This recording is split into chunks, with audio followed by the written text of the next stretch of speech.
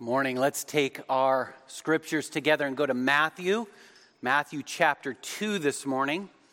We'll be looking at this chapter this week and then next week as well. Matthew chapter 2, we'll be reading in verses 1 through 12. Matthew chapter 2 and verse 1. This is God's word to us, his people. Now after Jesus was born in Bethlehem of Judea, in the days of Herod the king, behold, wise men from the east came to Jerusalem, saying, and there saying means they asked over and over again, where is he who has been born, King of the Jews? For we saw his star when it rose, and have come to worship him. When Herod the king heard this, he was troubled, and all Jerusalem with him. And assembling all the chief priests and scribes of the people, he inquired of them where the Christ was to be born. They told him, in Bethlehem of Judea. For so it is written by the prophet, O you, O Bethlehem, in the land of Judah, are by no means least among the rulers of Judah. For from you shall come a ruler who will shepherd my people Israel. Then Herod summoned the wise men secretly, and ascertained from them what time the star had appeared. And he sent them to Bethlehem, saying, Go and search diligently for the child, and when you have found him, bring me word, that I too may come and worship him. After listening to the king, they went on their way. And behold, the star that they had seen when it rose went before them until it came to rest over the place where the child was. When they saw the star, they rejoiced exceedingly with great joy.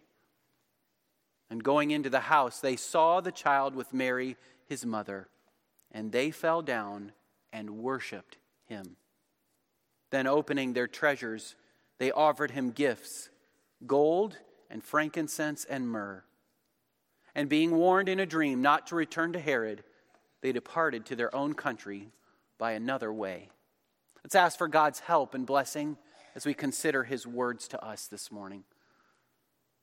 Our great God, we come recognizing again our need. We are familiar with these verses and this story, and yet there is still much for us to learn and a choice for us to make. Father, we would again see Jesus Christ high and lifted up.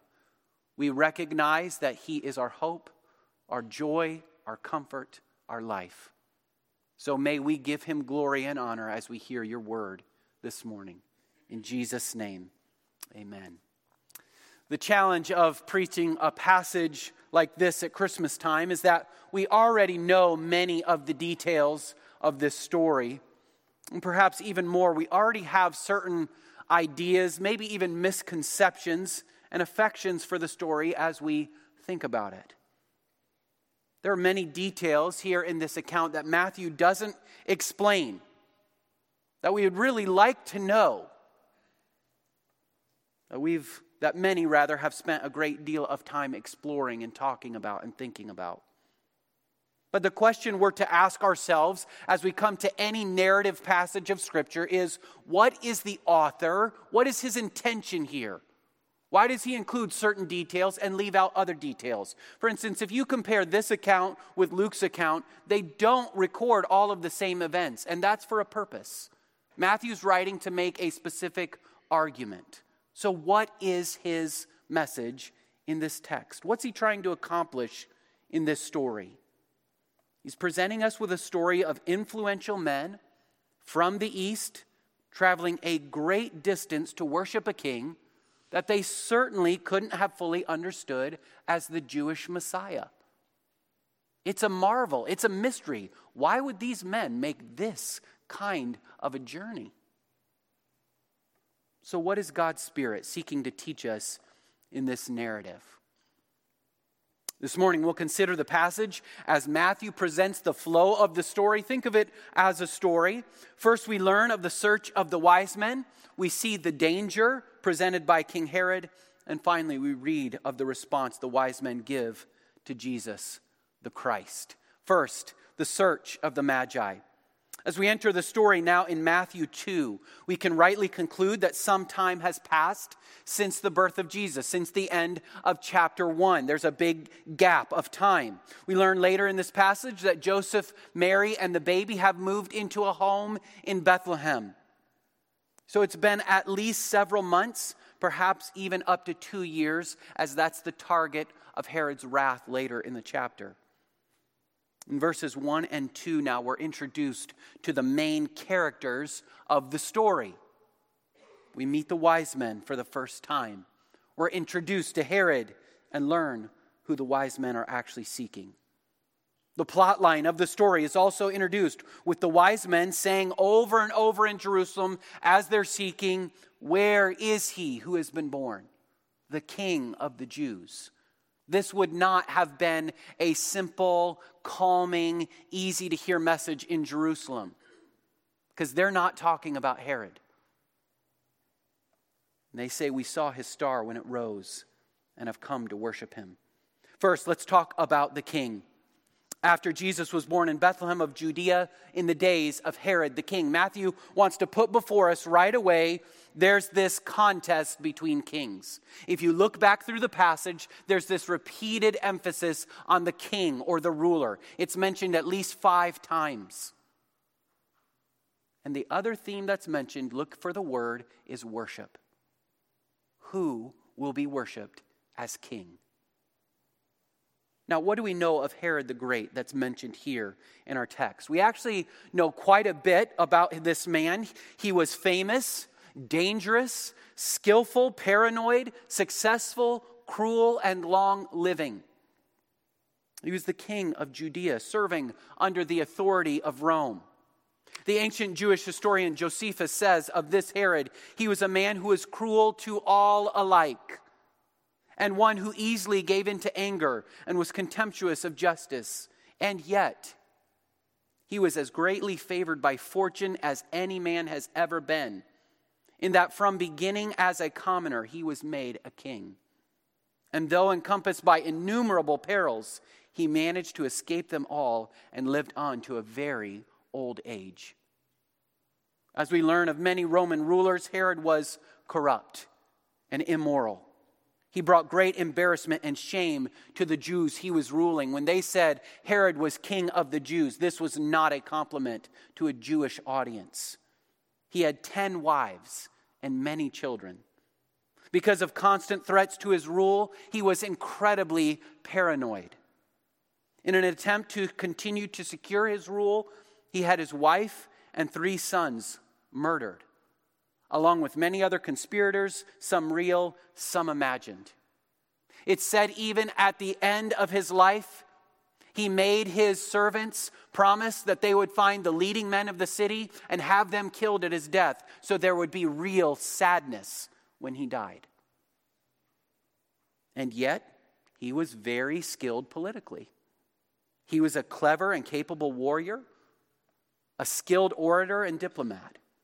In a time of severe economic hardship, he gave back some tax money collected from the people in order to provide them with relief. He was a skilled administrator and builder. He built theaters and racetracks and other structures for the people's entertainment, and is most famous for rebuilding the temple in Jerusalem. We're also introduced to the wise men, the Magi. Now, in spite of some of our carols, in spite of maybe common misconceptions, these men were not kings. They were a class of advisors, wise men, priests within the government of an eastern kingdom. It's likely that several differing regions had wise men like this. We read about this in Daniel. We know that there were wise men that were a part of the Babylonian and Persian kingdoms. We know they existed all the way back in Pharaoh's kingdom. Daniel is numbered among them after he successfully interprets Nebuchadnezzar's dream. He's elevated to be a leader among this group of influential advisors. They're students of science and astronomy. They combined them in religion and politics. They were thought to be able to interpret dreams, and they even dabbled in the occult. what we conclude about the Magi is that they were royal counselors or advisors, and at best they were well-educated and prudent. At worst, they were deceivers, charlatans, and oppressors. We see an illustration of that in the book of Acts. The Greek word for these wise men, magi, is where we get our word magic. So we don't know their names. We don't know their number. Many have come to conclude that there were 3 because that was the number of their gifts. But it's highly unlikely that these men travel up to 900 miles over months without more men, supplies, and protection. So it's probably a rather large group that one day enters into Jerusalem looking for this king of the Jews. Now, these details of where they're from exactly, what means of travel they used, are beyond the scope of Matthew's purposes. Think of it, he doesn't include the story of the shepherds on purpose because he wants to demonstrate that Jesus is the greater Solomon. We'll see how he points to that in a few moments. He's showing us that Jesus is the greater Solomon to whom other Gentile rulers come to honor. Matthew is pointing out who Jesus will be and what his mission is. He's adding proof in this way that Jesus is truly God's Messiah in the line of the greatest of Israel's kings. He was God's Messiah no matter how indifferent or different Israel expected him to come. Now, what is ironic about Matthew's inclusion of the wise men is that the Jewish audience to whom Matthew is writing would not have found this story helpful. Magi are not viewed positively by Jews nor by the Scripture. Remember in the book of Exodus, Pharaoh has court magicians, wise men, who are the opponents of Moses. In the book of Acts, they're magicians and sorcerers that deceive and trick the people. The Old Testament even mocks those who seek to understand the future by the stars. Why would Matthew include this story about them then? If he's trying to convince an audience who needs encouragement that their faith is real, that Jesus is truly God's Messiah, why include this story about these men? Well, the only answer is because it happened. Because it happened. And Matthew is trying to make a point about the kind of people that God is seeking to include in the worship of his Son. The message that Matthew presents over and over in his gospel is clear. The gospel goes to more than just the Jews. Even if God's people refuse to recognize and worship her long-awaited Messiah, the Gentiles will. He hasn't come just for the Jewish people. Think of it, when Jesus sees the faith of the centurion in Matthew 8, he says, "Truly, I tell you, with no one in Israel have I found such faith. I tell you, many will come from the east and the west and recline at table with Abraham, Isaac, and Jacob in the kingdom of heaven, while the sons of the kingdom, that is of Israel, will be thrown into outer darkness." He's clarifying who gets brought into his kingdom. Right here at the very beginning of his gospel record, Matthew wants to make it clear that it doesn't matter where a person is from or what their profession is or what their background is. God is seeking for worshipers who will trust in his provision of salvation. Next, we are introduced to the star. The star reappears all throughout this narrative. And there's a great deal of curiosity surrounding this supernatural sight in the night sky, of which the wise men tell. Certainly these wise men are astronomers, they're learned, they're scientific men whose attention and imagination have been caught by this miraculous, mysterious sign. It's very possible that because of the influence of Daniel and other Jews in Babylon, that these men have been paying attention to the stars. Numbers 24:17 prophesies, "A star shall come out of Jacob, and a scepter shall rise out of Israel." There are many fascinating thoughts and theories as to what the star is, how it could move through the sky like it seems to be doing in this account. Some believe it is a comet or supernova, and they look through the record of history and say, well, did we see anything like this phenomenon happening then? Perhaps. Others believe that it's an angel, as appears in Luke's account of the shepherds. But we can't be certain about the star, because Matthew's not interested in explaining the scientific phenomenon. What we do know is that God is a God of light, and throughout Scripture, he controls that resource for his purposes of revelation and guidance. Think of it. Moses sees a burning bush that is not consumed, and God speaks to him. Israel is led for years by a pillar of fire. When God is revealing his law to Moses at Mount Sinai, we read, "To the eyes of the sons of Israel, the appearance of the glory of the Lord was like a consuming fire on the mountaintop." When Jesus was transfigured, his face shone like the sun, and his garments became white as light. Saul of Tarsus was blinded by a light from heaven that he describes in his own words as brighter than the sun. And in the New Jerusalem, there will be no more need of the sun, moon, and stars for light. For we're told the glory of the Lord will illumine it, and its lamp will be the Lamb. What's the source of that light? We don't know. But we know behind it is a God who is seeking to reveal himself. We don't need to understand exactly what the star is or how it's functioning. What we need to clearly understand is that God wanted to bring these men to his Son. He's demonstrating his desire for all the nations to see and know and worship Christ, the King of Kings. And he chooses to use a natural phenomenon to which they will readily respond. The narrative here also makes the point that the highest learning of humankind through general revelation and nature is not enough. Humanity needs special revelation through his word to find the truth. Notice, the star appears and they follow it to Jerusalem. That's not where the Christ child is. They need more information. What Matthew presents so clearly in his narrative is that Jesus will draw men and women to himself from far beyond the boundaries of Judaism. And at the same time, it will stir up great opposition because he has the right to rule and mankind does not naturally submit. Matthew Henry writes, "Those who desire to know Christ and find him will not regard pains or perils in seeking after him.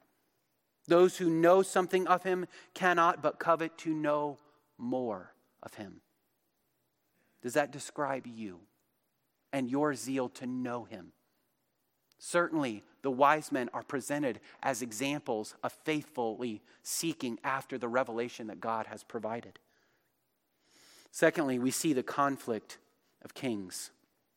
The tension in the story rises as the current and reigning king of the Jews hears that the rightful heir to the throne has arrived. When Herod the king heard this, he was troubled.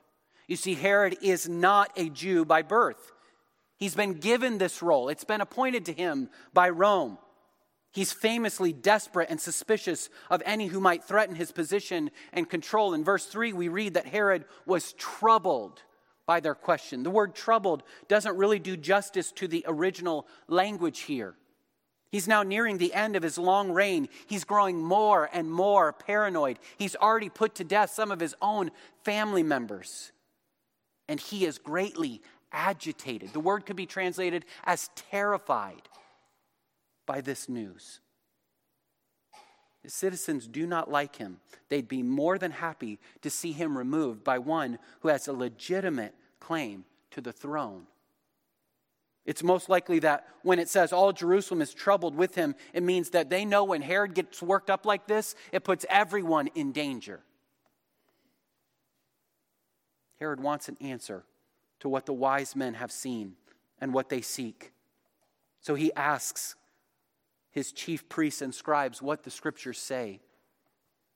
And now what is disturbing, sad, and foreshadowing of what is to come for Jesus is that the religious leaders who have God's word, who understand what it's saying, are so disinterested that they refuse to seek out the Messiah themselves. Why do they do nothing with the information, the confirmation of prophecy that they've just received. Certainly this could have been a hoax, but it wasn't really that far of a distance from Jerusalem to Bethlehem to go and find out. The Christ prophesied of here from the Old Testament, from Malachi 5, will be both a strong and capable ruler, and yet we read a shepherd of God's people. The second half of this quote comes from 2 Samuel 5:2. It speaks of David as the shepherd of God's people, that God will provide to them. The Messiah will certainly follow in that line and ultimately fulfill all of God's intentions by providing a perfect and holy and godly leader for his people. D.A. Carson points out the contrast in these verses between the eagerness of the Magi with the apathy of the religious leaders and the hostility of Herod. All of them had some portion of scriptures and natural revelation to guide them. And he concludes for us, formal knowledge of the scripture does not in itself lead to knowing who Jesus is. It's possible that there are some, there's one, there may be many, who know what the scriptures say about Jesus, but they're not seeking him. They don't truly know him. Herod summons the wise men to him secretly now in order to lay out his trap to remove this potential threat to his rule. He believes he's gained these men's confidence as he lies that he wants what they want. He says, when you have found him, bring me word that I too may come and worship him. It's a crafty plan. If he sent a regiment of soldiers with them, the family of the Messiah would likely have fled and escaped his grasp. Instead, he employs stealth and deception in order to try to stamp out this rival. Now just think and pause for a moment. We know the story well, but just pause and think. If you're reading this story for the first time, this seems to be the highest point of tension. This isn't just any ordinary baby. People don't come from across the lands to seek just any ordinary king. And what will these wise men do? Will they be pawns in Herod's plan? God's Messiah is being threatened already. Satan is using the selfish, fear-driven paranoia of a human ruler to stamp out the one that God prepared as the Savior of the world. So we see number 3, the worship of the nations. God intervenes, and he guides these men again by bringing the star back into the picture. We read, and behold, the star that they had seen when it rose went before them until it came to rest over the place where the child was. It seems like this is perhaps the only place in this account where it looks like the star is moving. Perhaps it is. We're not exactly sure what's happening. What we do know is that the supreme ruler of heaven and earth leads these men right to where Christ and his family were staying. It's just 5 or 6 miles south of Jerusalem in the little town of Bethlehem. Leads us to ask, how does this star's rising lead these men, these particular men, to this place? How did it start to move once they'd met with Herod and at just the right moment lead them on this perhaps 2-hour walk from Jerusalem to Bethlehem? How did it seemingly come to rest right over the place where the child was? Are these just circumstances? Coincidences? The answer to the question specifically we don't know. But what we do know is that it was not doing this on its own. God is guiding this surprising group of outsiders to worship his Christ. He's doing it to show his immense power and pleasure to bring unexpected people to himself. Just as Luke explains how God uses the census to bring the family to Bethlehem, Matthew shows us how God uses this supernatural light in the night sky to bring Gentiles to worship the Son of God. And isn't this still his plan for you and me? To lead others to worship his Son? Isn't this his plan for our neighbors and our family members, our co-workers, our friends? He desires all men to see and rejoice in Christ as their hope, as their Savior, as their King. God's fulfilling his word given long ago, proving that Jesus is Messiah. Isaiah 60 and verse 6, we heard it read this morning, and all from Sheba will come, bearing gold and incense and proclaiming the praise of the Lord. Psalm 72, 10 and 11 was first written of Solomon, but it's fulfilled in Jesus when it says, may the kings of Tarshish and of distant shores bring tribute to him. May the kings of Sheba and Seba present him gifts. May all kings bow down to him and all nations serve him. For he will deliver the needy who cry out, the afflicted who have no one to help. Jesus will later say in Matthew's gospel that one greater than Solomon is here. Matthew is demonstrating that's absolutely the case. This is the Christ. The wise men now respond with an explosion of joy at the conclusion of their long quest. When they saw the star, they rejoiced exceedingly with great joy. Notice Matthew stacks superlative upon superlative of joy. They rejoiced. That could have been sufficient. But he says they rejoiced exceedingly with great joy. This is it. They'd made it by the means of supernatural guidance, over months of travel, over lots of questioning, over lots of uncertainty. And now, going into the house, they saw the child with Mary, his mother, and they fell down and worshiped him. Matthew Henry writes again, we must give up all we have to Jesus Christ. And if we are sincere in the surrender of ourselves to him, we will not be unwilling to part with what is dearest to us and most valuable to him and for him. Nor are our gifts accepted unless we first present ourselves to him as living sacrifices. And here's the heart of the passage. It's the central message to us this morning. God doesn't want our things or our possessions. He doesn't need our money or temporal resources. The message of Scripture is he wants our love, our response, our commitment, our obedience, our submission. He desires what is good and right and best for us, and that's worship of him. We give worship and gifts because he's worthy of worship, not because he needs anything from us, but because we're recognizing what's best for us to see, that he is to be the center of our attention and our lives and all that we have. And we're happy to give anything to him because we recognize who he is. David once said of his giving that he would not give to the Lord that which costs me nothing. And that's exemplified here in these wise men.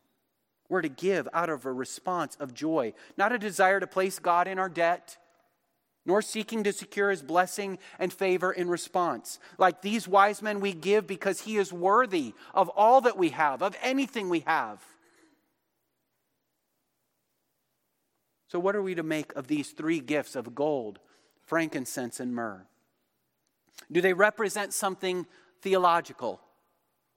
Well, for these wise men, that would be quite a stretch to conclude that they brought gold to highlight that he is the king, the true royalty, King of Kings.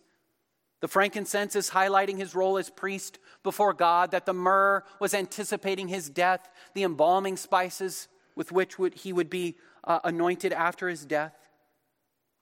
And yet, it does seem appropriate to see these gifts foreshadowing these truths, even if these men didn't understand that.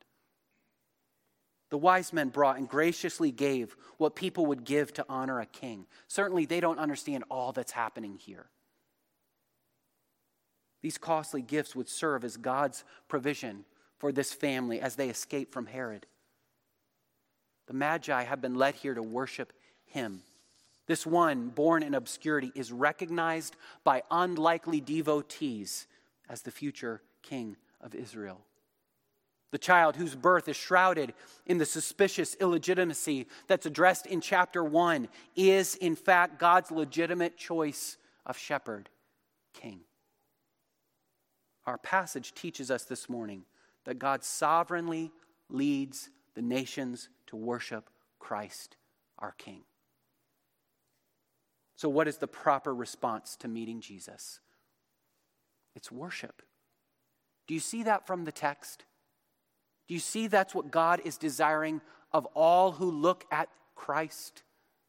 Worship here and in our lives includes submission, adoration, sacrifice, giving. It includes recognizing his worth through whatever revelation of him that we're given. Think of how far the company of this wise men had come. Consider just how little they actually knew and understood, and yet they come and bow before him. This passage illustrates as well that he came to his own did not receive him. Matthew's demonstrating that God seeks to bring all people to worship his Son. Jesus is the universal Messiah for all people, all nations, not just the Jews. And one day every knee will bow and every tongue will confess and recognize him as King of Kings and Lord of Lords. But to receive Jesus, you don't have to be a great scholar or teacher. We've already highlighted in this passage, he comes to the lowly, the outsider, the unexpected. You simply have to respond in faith to whatever revelation God has given. So what is your response to Jesus this morning?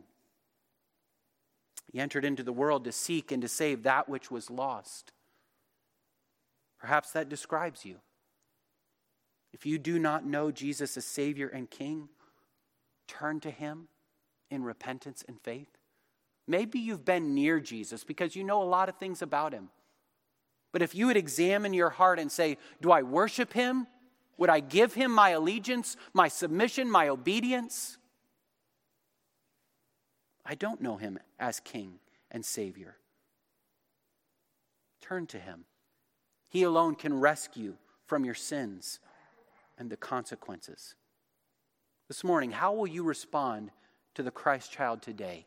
There's 3 responses demonstrated in this text: rejection, indifference, and worship. Herod rejects him because he is a threat to his control, to his desire to rule over his own life, for his plans, his small, tiny, human plans. He can't see anything beyond that. He is king of his life. The religious leaders are indifferent, and thereby they reject him as well. They're content with just a little bit of knowledge about him, but are happy to remain at a distance. They don't want to serve him either. They don't want to bow to him. Those with the least understanding of the revelation they have, those seeming to be the farthest from God in the text, worship because they believe the revelation they've received. How will you respond to Christ this morning? Does he threaten the pleasures and selfish passions you want to pursue? And therefore you've been rejecting him rather than submitting. Are you indifferent? As you examine your heart this Christmas season, Christmas includes Jesus, and that's how you think. But you haven't thought of worshiping him. You know enough about him, but he doesn't really have much say over your life. You're content to keep him at an arm's distance because you're getting what you want out of life at this point. You can't really think of a lot of needs. You're content with Jesus at a distance. Or will you worship him because of who he really is? Because he truly is Christ the King, the ancient one whose coming was foretold from of old, the one whose star would shine and rise, the one who would shepherd his people, the one who will delight you and rejoice your heart forevermore as you worship him, as you submit to him, as you find him to be your greatest joy and treasure. How will you respond to Christ this morning? He would have your worship and submission. But you must come to him on his terms. You must recognize him for who God presents him to be, as Christ the King. Let's pray.